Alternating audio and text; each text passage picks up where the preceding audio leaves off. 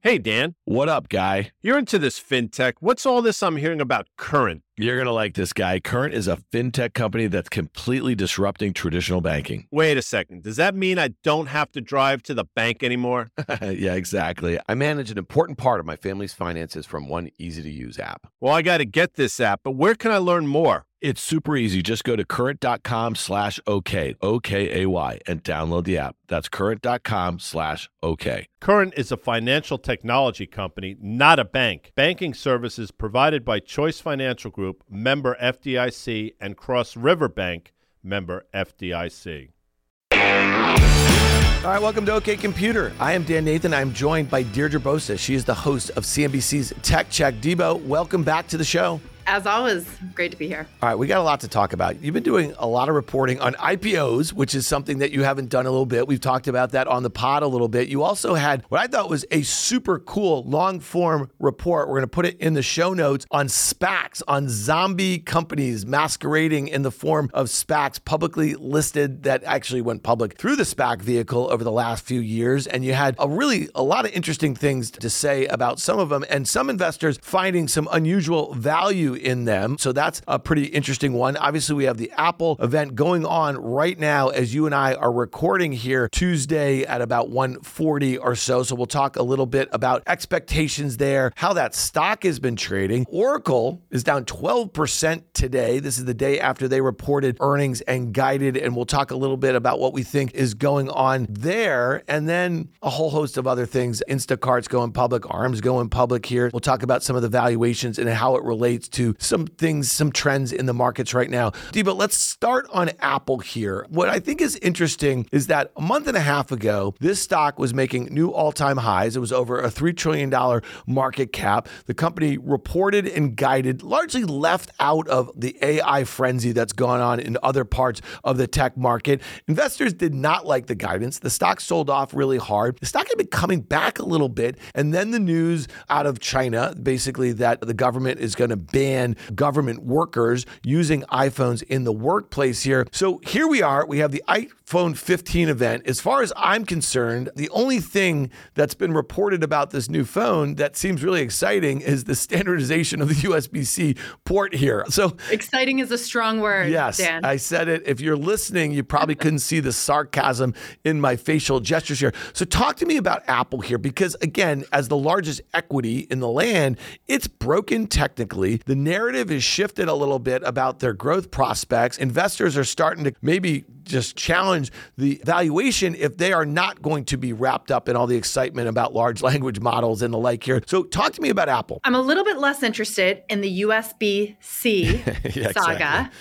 A little more interested in the other C that investors seem to time and time again underestimate with Apple, and that is the big China factor. And it feels there's a little bit of complacency, and sometimes investors forget how much Apple and Tim Cook are dependent on the Chinese market. It happened earlier this year in Zhengzhou, which is iPhone City, when there were protests, and it put sort of the supply chain in peril. And Tim Cook said that, okay, they're working on diversification. They're looking to places like India, but that, of course, is going to be really slow. It sort of appeased investors in Wall Street for the time being. But then you have this, which is a potential ban, right? This is the news item, is that the Chinese government is saying that if you are a state employee, you cannot buy an iPhone. And it happened at the same time when Huawei, if anyone remembers that company, this is a Chinese national company. They're very big, but the US export ban essentially killed their smartphone business a few years ago. And they're now, some are speculating that their smartphone business is back from the dead because SMIC, another Chinese chip company, is able to make more advanced chips. And all of this together just presents a threat to the gains that Apple has made in terms of market share, right? When Huawei phones, which were very popular then, and they had advanced phones, they had lower end ones. When their business was killed by essentially the Trump administration and then the Biden administration, Apple gained market share. I think it went from something like under 50% to 70%. That's a big deal in a market like China. And now that's threatened. However, I would also like to add, though, that in terms of China headlines over the years, these don't seem particularly big. To me, Zhengzhou and what was happening at the iPhone factories there was a much bigger deal because Chinese consumers, they still love iPhones. I'll never forget, Dan, when I lived there. And I was in China when the first iPhone came out. And then a few years later, I remember even my IE is your cleaner, your helper, someone who helps you around the house. She's got her iPhone. She's not someone who you typically think would have one, especially in those early days. But that's how much a Chinese consumer has always really loved iPhones, and that's only grown. So I don't think a government ban is going to erase that. And I also don't think that Huawei phones are going to pose real competition. Yeah, so it's interesting because that Huawei phone has definitely gotten some headlines here. And so some of the chips and the processes that are being used, they're still like being made on 7 nanometer processes rather than the most advanced ones at 4 nanometers. And again, what does that mean? It means speed. It means a whole host of other things that go into the phone. So the chip ban and the potential ban of these handsets and all this sort of stuff, it's going to continue to go back and forth. I think consumers don't really care much about it. They just want to know what they have the potential access to. China has been a really good growth area for them over the last couple years or so. 20% or so of their sales come from China. So I think to suggest that if things were dialed up from a trade standpoint, from a geopolitical standpoint, I think some of the precedent that had been set when, and you and I talked about this a little bit, when Russia invaded Ukraine, multinationals, U.S. multinationals might be faced with a whole host of different things. And when you think about what the Chinese are doing with these supposed bans, they're really trying to dial up nationalistic tendencies. So I think it's also interesting that this iPhone 15 will be the very first iPhone ever where on launch day it's being shipped from India, or some that are made in India. And so I go in different directions with this. Is okay, if there are going to be nationalistic sort of tendencies dialed up, and I know that you've lived over there and you've seen some of this and you've talked about this, sometimes they're very short-lived. But if Apple is reorienting their supply chains and manufacturing away from China, that might be what's different this time, right? And so to me, when you think about a company that has actually benefited a great deal as market share in the US has become very saturated, right? Growth areas like China are really, really important. So we'll see how all of that played out. I'll just say this, for a stock that's trading about 27 times next year with expected earnings growth of, let's say, high single digits, 8-9% on sales growth of 6-7%,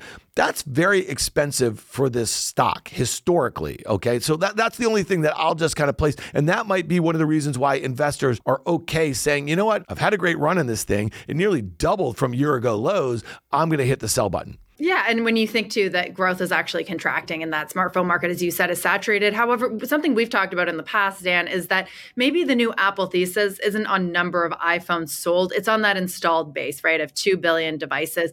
And people having those devices in their hands, they're going to be paying more for services. We know that as a growth area for Apple. However, I can't remember, I think it was Dan Niles actually who brought me this argument this week, is that installed base is worth more in the US than it is in India or China, because the consumer in the US is going to spend a lot more on services than a consumer in India or China. So he threw a bit of cold water on that notion, which I thought was wise. Yeah, no, I'm actually in that camp too. When you think about the Great Firewall, you think about the device, if you're paying such a premium for a piece of hardware, a lot of Chinese users are very dependent on the super apps, that sort of thing, which, you know, one of the reasons because the market share shift, which great to lower priced Android sort of phones where they get all of those services on the super apps. That's not something that Apple is willing to comply with for a whole host of reasons, as far as obviously the issues in what can be on the phones and what sort of data tracking and the like here. So that one is going to be really interesting to see how the stock reacts to the phones, because we expect them to be very evolutionary here. Let's talk a little bit about the IPO market that seems to be back here. So the Instacart, you were on CNBC. You've been very active reporting on Instacart here. It's I think the valuation that the company is targeting is something that it looks about a quarter of the valuation of their last private market fundraising, or the high watermark for that. Talk to me a little bit about what you're hearing from investors, because obviously this is a big moment. It's another gig economy company that's coming to market, but the valuation and the excitement in and around it is obviously very depressed from a couple years ago levels here. Two words here that I think are really key to the whole story and the IPO market as we see it begin to crack open, and that is valuation disparity. This is something that folks here in San Francisco have been talking about for a very long time. And what the Instacart IPO is going to do is hit them over the head with it. So this idea of valuation disparity, a lot of startups, they raised money, let's say in 2021, when tech multiples were a lot higher in the public markets. So that's when Instacart raised at a $39 billion valuation, right? A lot has happened since then. We've seen valuation compression, certainly in the private markets, But what public markets and startups, a lot of them have done, is just stuck their head in the sand. Said, we're going to wait for this market to come back so that we can get close to that valuation or reclaim that valuation of 2021. What Instacart tells us a few years later is that we're still nowhere near that. And if you want to be a viable public company, you're going to have to take a hit valuation wise. So it's reported valuation now that it's looking for in its IPO is less than $10 billion. That essentially amounts to a massive down round. Others have done that. Stripe, you could argue that they haven't done enough. And remember that Instacart didn't raise money at a different valuation. It marked it down itself through something called a 409A. But there's a lot of companies, especially in fintech, who just haven't done that. And they're still listed on a site that I use. It's a CB Insights list of unicorn, like a Chime, valued at over $20 billion.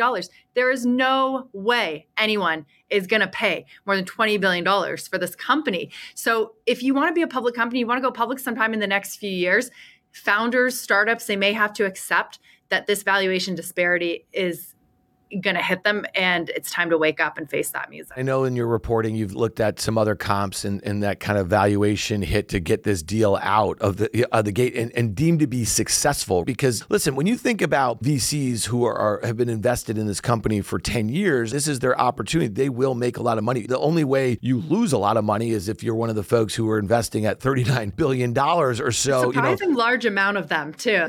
I think there was like 38 investors in that $39 billion round. Some of them were follow-ons, but there was a lot of new ones that are going to lose money on this. Yeah, and it's worth noting because I saw on CNBC, you were talking about the valuation relative to, let's say, a DoorDash. Well, DoorDash has a $33 billion market cap, right? And if you think about where that thing is down 65% from its all-time highs when Instacart was raising at near $40 billion or so, it just shows you like how people are just not particularly interested in a lot of these consumer-based models, which brings me to like the excitement in and around, and I know you've been talking a lot about this, it just seems like AI in the private markets, AI in the public markets, that's what people want. Now, here's an interesting one, and this is a bit of a segue here. Airbnb, which has been a very successful IPO from a couple years ago and trades at a premium to a lot of the traditional incumbents in the hospitality space, if you want to look at the hotel stocks and everything like that. They just put a gentleman, and you were talking about this, I think, with Carl yesterday on air. The AI lead at Google is joining the Airbnb board. Are we likely to see more of this? Because does it point at least directionally from the C-level suite where some of these companies like an Airbnb wants to go with their platform and the like? And do they expect that these sorts of announcements will help with valuation also? Of course. And I think there's many different degrees of doing this, right? And we've seen that happen over the last year, let's call it less than a year, but since the generative AI hype cycle has been in sort of full effect, you can either go on your earnings call and announce some kind of chat bot. You can hire someone who's AI associated to be on your team. But I think that when Airbnb does things, they do it more thoughtfully than some others. Brian Chesky, the CEO, didn't come out and say, okay, we've got all of these new generative AI features. He says, listen, we've been incorporating artificial intelligence into our platform. We're just getting started on generative AI. And he essentially said, we're not going to announce a chatbot, but what I am going to tell you is that it's going to make this platform look completely different by next year. And so getting someone like James Manyika, he's not the most well-known name in AI, although he is very well-known, but not, to the average retail investor. But he's someone who's really thoughtful, that sits at the intersection of society and technology. This is a new role that Google created, I think in the last year.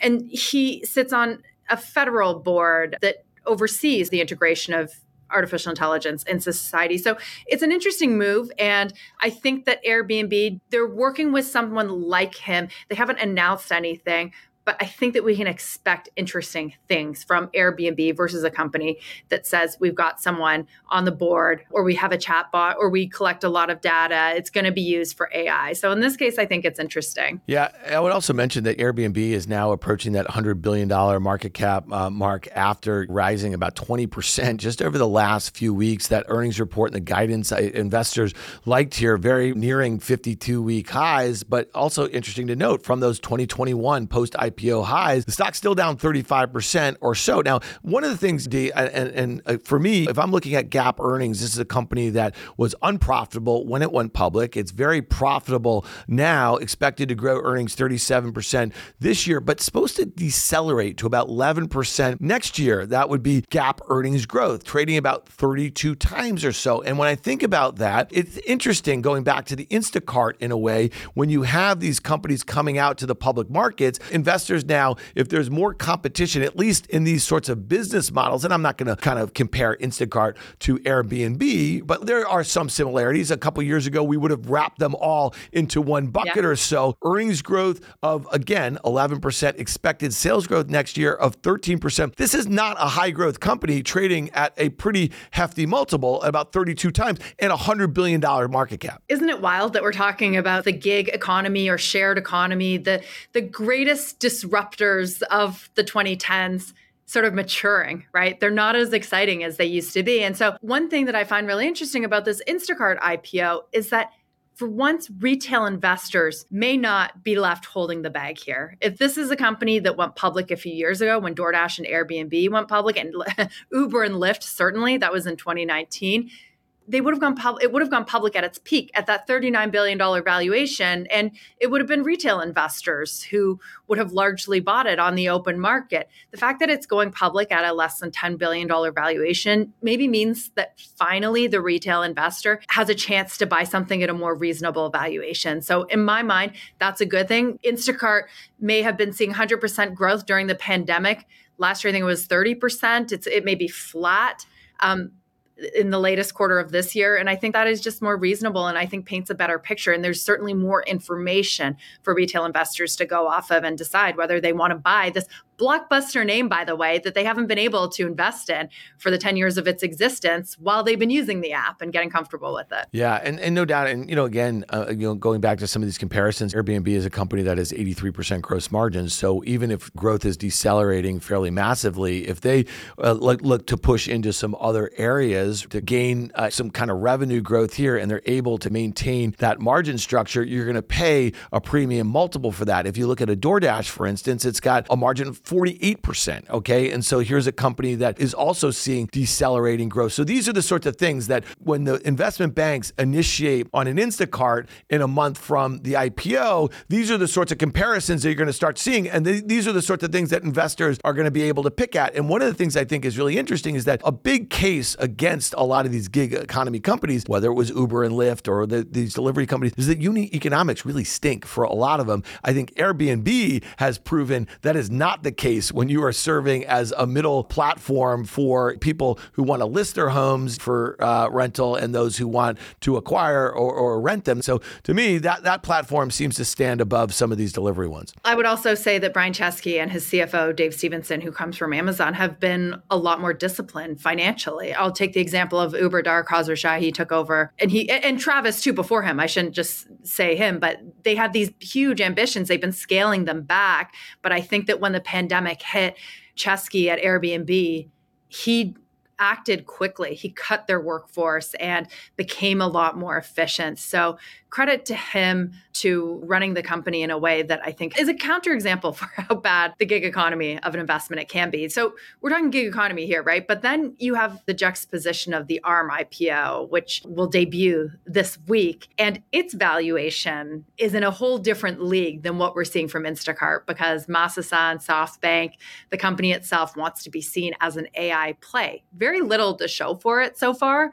but the upper end of that targeted IPO range values it like an AI play. So it'll be interesting to see whether investors buy into that. And if this is another opportunity that you see retail investors buy at the peak or they get in early to a great AI play.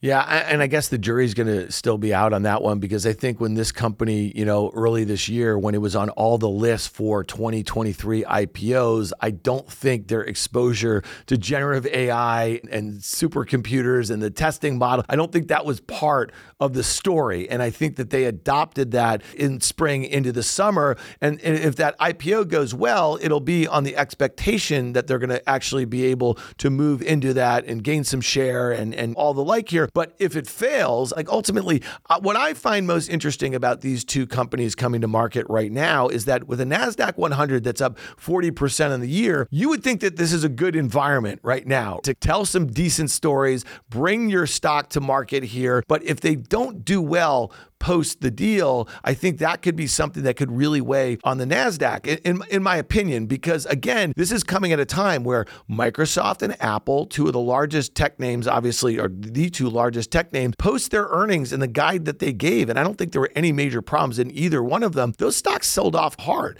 NVIDIA, we talked a little bit about, it made a new all-time high following its results and guidance. But the story NVIDIA going forward is going to be deceleration in the growth rates that drove the stock up to $1 trillion in market cap. So to me, I always look at some of these sorts of events like IPOs that are going to be all over CNBC and the Wall Street Journal and the FT for the next couple of weeks or so to gauge sentiment for investors, not just, public investors who or retail investors who for the first time have access to them, but also public investors who were participating in these companies in the growth rounds, going back to many of these companies that the mutual fund companies or the hedge funds that normally would be the buyers on the IPOs. They've had opportunities, not with the ARM, but they've had opportunities to participate in these in the private markets. So let's see how they trade post-IPO, because that really might determine how the NASDAQ closes the year, in my opinion. Whether we see this window sort of stay open. But let me try and bring this full circle. If you're looking at ARM, we talked about Apple and the China risk.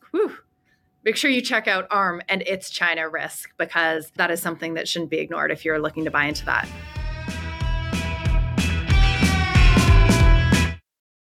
Hey listeners, it's Dan here. I want to tell you about a company that I'm really excited about. It's called Current. It's a fintech company that's completely disrupting traditional banking. I'm a new Current customer, and it's already helping me and my entire family manage our finances, all from one easy-to-use app. So try Current for yourself and get the app by going to current.com/OK. That's current.com/OK. Current is a financial technology company, not a bank. Banking services provided by Choice Financial Group, member FDIC, and Cross River Bank, member FDIC.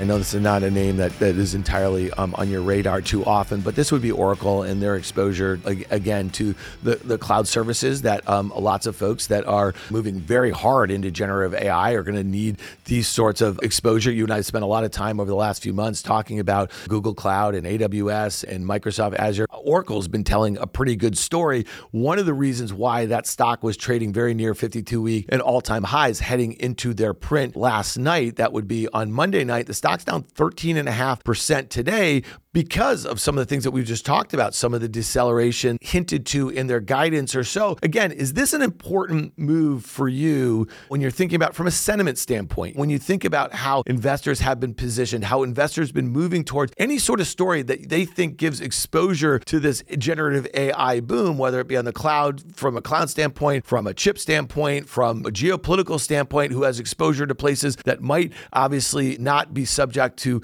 bans, you know what I mean, and how they're positioned. I'm just curious how you're thinking about this, because to me, I want to actually footnote this move today in Oracle and put it into Microsoft's reactions to its earnings and guidance and some of the others here, because I think it's really important. Absolutely. Why do we care about cloud? Because it's an indication of enterprise spending. And that is an indication of how enterprises as a whole are feeling against the changing macroeconomic backdrop. So Oracle, it's made a lot of strides, I think, surprising many folks out there in terms of being a serious cloud player and coming up against those three hyperscalers of AWS, Microsoft, and Google. I remember it always reports later on in the earnings season. And it's done this, it can either provide some optimism or a little bit of cold water to what we've seen. So we know that sort of cloud growth at the hyperscalers is slowing, and Oracle has been part of this story, and it has a later date, right? So it tells us something. When were the other hyperscalers' earnings? Like almost a month ago now, right? Oracle is a better gauge of what we're seeing right now into the third quarter, the calendar third quarter. It does set the tone a little bit for what we see next quarter from the big ones that can move the market. All right. So last thing I want to hit here, because I thought this was really interesting. You had that, and I alluded to it at the start of the pod here. You did this long form piece. It was about 10 minutes on SPACs. You actually interviewed some really interesting folks. Imran Khan, who was at Snap when they went public. You also mentioned the fact that he was a banker on the Alibaba deal when Credit Suisse brought that, I think, nearly a decade ago. He's a guy that has been around the public, the private markets, investment banking, as an investor, as an entrepreneur. So I thought a lot of the commentary about SPACs was really interesting. And I think the focus of this was that this vehicle existed. A lot of companies went public in a very interesting time in the markets over the last few years. A lot of speculative things that didn't have earnings, things where people at these companies were willing to make some kind of wild statements about their outlooks and the like here, something that a lot of companies who are going public regular way can't do. Why did you choose to spend so much time on SPACs? I thought it was really interesting. And some of the takeaways I thought were interesting because some of the conversations that I'm having with investors is I think a lot of investors are choosing this class of SPACs over the last few years as a monolith. There's a lot of babies thrown out with the bathwater. There's a lot of good companies there and probably some really interesting valuations. There's obviously been a lot of fraud. There's a lot of companies that never should have come to the public markets. I'm just curious why you focused on this subset of stocks and what were some of your big takeaways? So first of all, I have to give a very big shout out to Tech Check producer Jasmine Wu. She researched this thing so intensely and she wrote a lot of the really great parts of it and put it all together. And the reason we became interested in it is because I was talking to Imran Khan and he said, listen, what you just said, Dan, the baby got thrown out with the bathwater. These aren't all bad. And he looked at a company like Dave, which is a fintech. It went public at I think $3 or $4 billion, now trades at under $100 million. He looked at the profile and said, look at it has the profile of a Series A company that I would see in the private markets, yet it's cheaper because the public markets, again, it goes back to this idea of valuation disparity. Private markets lag the public markets. So these SPACs brought companies that were not very mature. They were still in very much growth stage, and that's what Dave is, brought them public so that now you don't need to be an accredited investor in the private markets. You can actually get a piece of this company early on, and they've gone down so much, is what Imran says, is that he's starting to look for them. He also looked at Open Door and Grab, which is the Southeast Asian ride-hailing company, and he calls it valuation arbitrage. He's looking at the difference between private and public markets, and he's seeing that because SPACs got such a bad name, even if they're decent companies, they just got pushed down by so much. Yeah, and it's a pretty fascinating thing. I love the idea of the kind of private-public valuation arbitrage, especially leading to what we just talked about with a lot of these hedge funds that would normally be buyers of IPOs. They've been participating in private growth rounds, right? And so now if you think about these companies that went public via SPAC and they're trading at massive discounts to where they would probably still be if they were in the illiquid private markets, there's got to be some interesting setups. I would also suggest that you're probably going to see some interesting M&A, especially when there are going to be financial buyers who look for value and they're patient, but you also have strategic buyers here that might be able to see some things that are down 95% or so, left for dead, don't have a lot of sponsorship here. So you might see some of that over the next kind of few months or so. So it'd be interesting to track that. You may also see more SPACs, right? One of Imran's points was that if he was, and like you said, he was the lead banker on the Alibaba IPO. He worked within Snap. He's been an operator, banker. He's been on all sides of things. An investor says that, listen, what was so wrong about the last phase, what went wrong is that these companies tried to give financial projections. And that really led investors astray because, and I want to say nearly all cases, I just can't think of a case where they actually lived up to those financial projections. I remember Lucid, a few months after putting out those financial projections as part of its SPAC, the CEO came on CNBC and could not back those up. Looking back, it was terrible for the average investor. But I started to get interested at this moment as well because I saw companies still going public via SPACs. And we asked ourselves on the Tech team, why won't they die? Truly, Better.com. Why would you even go this route if you're going to drop 90% on your debut? VinFast was up. There was headlines that it was worth more than legacy car companies, but it wasn't the case. They're as confusing. They're as silly as ever, but at least it feels like retail investors have woken up to that. So maybe this is the fleshing out. Maybe it still can be a good avenue as long as, like Imran Khan advocates, you don't give those financial projections. You use it as a way to raise money from anchor investors. Yeah. And I guess the last point I'll just make here is that as long as I've been an investor, the whole idea of IPOs, and it's changed a lot, right? Because most individual investors did not have access to these. Most hedge funds did not have access to these in the private markets. And the whole MO of the corporations and the bankers would help them with this is you would leave something in the kitty. You price a deal, right? And based on demand, the deal it might work really well out of the gate, but when you report that first quarter, 3 months after your IPO, you better be able to meet or beat what expectations were. And the exact opposite thing happened with SPACs, is that these companies were willing to do whatever they could to come at the highest valuation and get the trade on the tape. And then they would just deal with what happens afterwards. And I think the point that Imran made, and again, I think it was a great one, is credibility in the public markets, and that shift from private to public is really important. And if you fail at the first opportunity that you have to gain that credibility with your new investors in, post IPO, it's likely to be a long road to hoe in the public markets. One other reason we did this piece is, I don't know if you were watching because you're not on X as much as you were, or Twitter, whatever you want to call it, but Chamath Palihapitiya, the so-called SPAC king, started being pretty belligerent and defiant about his role in the SPAC mania. And we thought, just because it's over doesn't mean that this could arise again, especially with Better.com and some of the names that were going. So we want to make sure that at least there's a piece online where people can go and get a good understanding of what happened so that they can make better decisions if we do see more SPACs and if they do become, again, a legitimate way to list your company publicly. That's a great point. I saw some talk about that with Chamath and what he did. I interviewed him in front of an audience at the iConnections conference. This was back, I think, in late January, early February. And we talked about SPACs, and we talked about it, and he was very honest about it. He said a lot of the things that he said in that tweet in the first bit about being in the arena, trying to get some stuff done, working with companies, working with bankers, trying to make money, and making money for his investors. The funny thing about that is that as soon as somebody gets attacked on social media, the worst parts of them come out, right? I just think that's a really interesting point in a way, is rather than trying to litigate these sorts of things across social media, there's probably better forums to do it. And I go back to my conversation from late January. Yeah. I thought it was a lot more instructive about what went wrong in that sort of environment rather than trying to do it in a tweet. And since we're talking, let me throw something at you, Dan. I'm so curious for your thoughts since we're talking about social media and X. What do you make so far of the excerpts and what has come out of the Elon Musk, Walter Isaacson? I'm definitely going to read it. Listen, I was fascinated by the book that came out that I think it was Ashley Vance wrote. I want to say maybe 7 or 8 years ago. He's a Bloomberg reporter. And that book to me was actually really instructive about some of the thoughts that I've had about him, the companies that he's created, that he's been CEOs of, some of the moves that he's made. And this one, I'll just go back to one thing. So I haven't read it yet. I've seen a lot of the excerpts. It doesn't look particularly flattering, in my opinion, of Elon at every step of the way. When Walter Isaacson's biography of Steve Jobs came out soon after he died, it was interesting. I found that book to be fascinating, yet a lot of folks very close to Steve Jobs, I think his wife, I think Tim Cook, a lot of other folks at Apple actually came out against the book. And I think it's really important to note that he sanctioned that book.